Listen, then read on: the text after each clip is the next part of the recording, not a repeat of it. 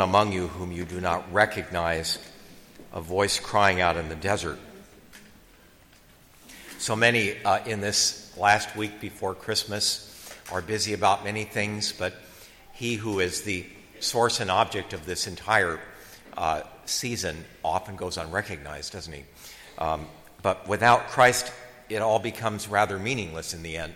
Nothing but a winter solstice, So the Lord is crying out in the wilderness.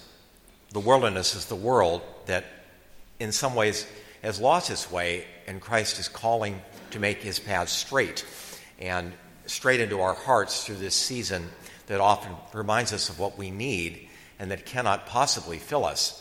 The things that the world says Christmas is about end up invariably coming up short. I think I've mentioned this before, but it got beginning to lose my memory, I think. But anyway, some weeks ago, somebody who was famous, at least in my generation, David Cassidy, died. And, the younger people here don't even probably know who he is. There was a list in this magazine I get of famous people that died of all kinds last year, and he wasn't even mentioned. Yet, at 24, he was bigger than the Beatles, So when he died, somebody at the last Mass helped me remember who it was that testified to this. It was his daughter, he was somewhat estranged from, who was there at his bedside when he died. She said he looked up as if he saw something at the moment of death, and his remark was, the last thing he said on this earth was, "I've wasted so much time." And I think so that we won't waste our time, Christ clues us in as to what life is really all about in the midst of all that we do in life, happy and suffering and getting along.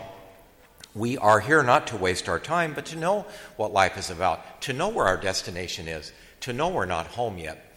This whole issue of Christmas often reminds us as much of what we don't have as what we do.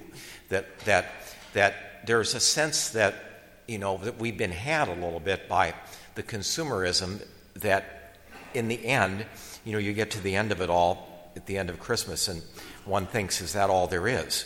And the answer is no, it isn't. But if we bought the line that it's just a big party, then in the end we come to missing something, and the same is true with family. Some of our family, many of us, have gone somewhere else, and so you have that poignancy of being around somebody we love, or somebody maybe didn't get there when I worked for American Airlines. We'd had any kind of weather incident, people wouldn't get home for Christmas, and it was very difficult for them. Sometimes the presents wouldn't show up in the luggage. That was even more difficult for me. But anyway, it helped a lot of people with that stuff. There's an interesting financial thing that others of you probably know a lot more about than I do. I just know how much it went up, is Bitcoin. That started out to be something for people trying to hide money, and it's just gone through the roof. And the debate is it a bubble or is it a new paradigm? Or I don't know. I don't care. My philosophy of investing is buy high and sell low, and I've followed that religiously all my life. So you can see I'm in the right vocation. But anyway, of course, I don't know if anybody here got in on the ground floor when it was $1,000. If you did, please see me after Mass. The parish wants to get a loan. But anyway, everybody wants to pile onto this thing, even though it's probably going to go down. I'm sure it will. It's like a tulip bubble or something. But we all want, everybody wants to get in on that. If I was giving away Bitcoin at $1,000 a pop, we'd have a line all the way to South Salem in here today. But Christ's offer doesn't look valuable right now. It's kind of the same as, this is a story I've told a couple of times, but it still strikes me very poignant. We flew into Amsterdam on the pilgrimage where we went to Northern Europe, which is a really fascinating city. And coming out that next morning, by some odd reason, there was this enormous line going all the way around a long block, came back around the other side. I went over to investigate, jet lagged and all. And it was, of course, they were all in line to get the iPhone 7, which Fortunately, mine had arrived 2 days earlier, so because the U.S. got it earlier. I got it because my phone company gave me $650 for my previous phone, so that was good. But, of course, everybody wants something new now. The thrill didn't last very long, did it? Because nothing ever does. We're eternal beings in a temporal world. This world was never designed to be permanent. We were designed to know that definitively and to know what this life is about. Testing, purifying, establishing our place in heaven, growing in love for God, being able to speak with Him face to face, knowing that there is a God, knowing the purpose of life. And all of that was lost somehow in our history. And so here we are, and God testifies to the light. We are on pilgrimage to a God, oddly enough, the way the world celebrates these 4 weeks, especially the 25th, yet the one under the tree, if you happen to have him under there, is in a cave, laid in a feeding trough, very different than the way we live. Christ offers that to us. I'm losing my mind here. I actually have notes here. I don't know what I was going to say. You pray for me. I had an interesting conversation with someone who I worked with 3 decades ago in the lost luggage department, and she went on, when they closed the office we were working in, and she went on to be a flight attendant for about 20 years after being an agent, and made a sacrifice of losing her seniority to do that, which is a big deal. And I went up to seminary, but we kept in touch all these years, and she called about a year ago and said her father was very ill, and would I pray for him? She said, "You're kind of the priest of the airline." They need one. Needed one. I made a big song and dance when I left there. I figured I'll get some mileage out of this. So a lot of them remember this. But anyway, she's been a friend. And she called last week. She said that her father had died. She was very upset about it.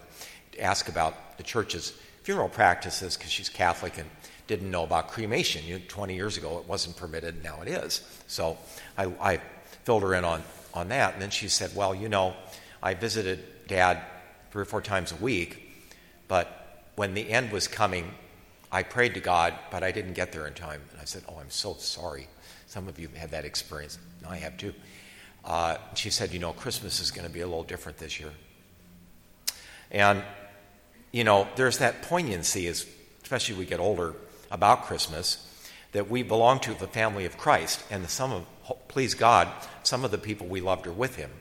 And so we have that connection of family, present, future, and the ones that are still with us but not here. And that's by design, I think. That's what makes Christmas special. This is why people at the airline, going back to that, were so very put out when they couldn't get home because of weather or whatever. There's just that sense that that's what matters. When we're young, Christmas is about us and what we get. When we get older, if we're mature at all, it's about giving happiness to someone else. That's what makes us happy, to see somebody else. And that's why the giving tree is such a cool thing, because the people that gave to that don't even know who received it, But there's a joy in that of a really and truly selfless gift. The other thing I was going to mention was that somebody here at this parish put something on Facebook, and God knows I don't have much time to look at that these 2 weeks, but for some reason I did get in there and see this. And I'm not picking on this store because I like to shop there, but not in December. The person was at Costco, and they went there to pick up nothing but a jar of vanilla, a bottle of vanilla. And they took a picture of the line, and it was halfway to the chickens. and the caption was, can you believe this? I wrote back and I said, that was so not worth it. The thing was, where's the quick check in this place? But, and the look on everybody's faces is one of endurance, looking for the good life and enduring the means to get there. But we are called, to not waste our time. We let's face it, we're renters. We're all renters. We're only here for a while. In a few years, someone else will be in your home. here on earth, but we are building one in heaven, as the nuns used to say when I was young. What building materials are you sending up? This home that Christ is building, it's interesting to think about it. He's being a construction worker by trade. When he was here, he wants to build us a custom home that exactly fits us. And it is a reflection of the life we've lived. If we thought about that, we'd have so much joy in thinking about that retirement that lasts forever and that home which is so much better than anything one could conceive of. What's on the walls? What are the highlights of your life? One imagines a living picture of the things that mattered the most, and it will probably be very different than what we think. It's these small things that made a difference in someone's life. And these things, like my friend from 30 years ago, that meant a lot to her, that I prayed for her dad. I didn't think about it. And Christ will point out what our mission was, and it's always for others. It's not for ourselves. A life lived selfishly is a lost life. It's a waste of time. And Christ wants to save us from that. So we rejoice, in the third week of Advent. It can be hard to rejoice this week, I think, for a lot of us, but Christ calls us to rejoice in all circumstances because he makes the path straight, slowly, and the things that we may lack in these couple of weeks are things that Christ calls us forward. You're not home. Don't get too distracted by the journey. Keep your eyes on the prize, which is me. I'm the one everybody seems to miss, the one who is among you that many do not recognize. I'm right here, but the life is is mostly to find him, isn't it? In our faith, in others, in Christmas, and in life.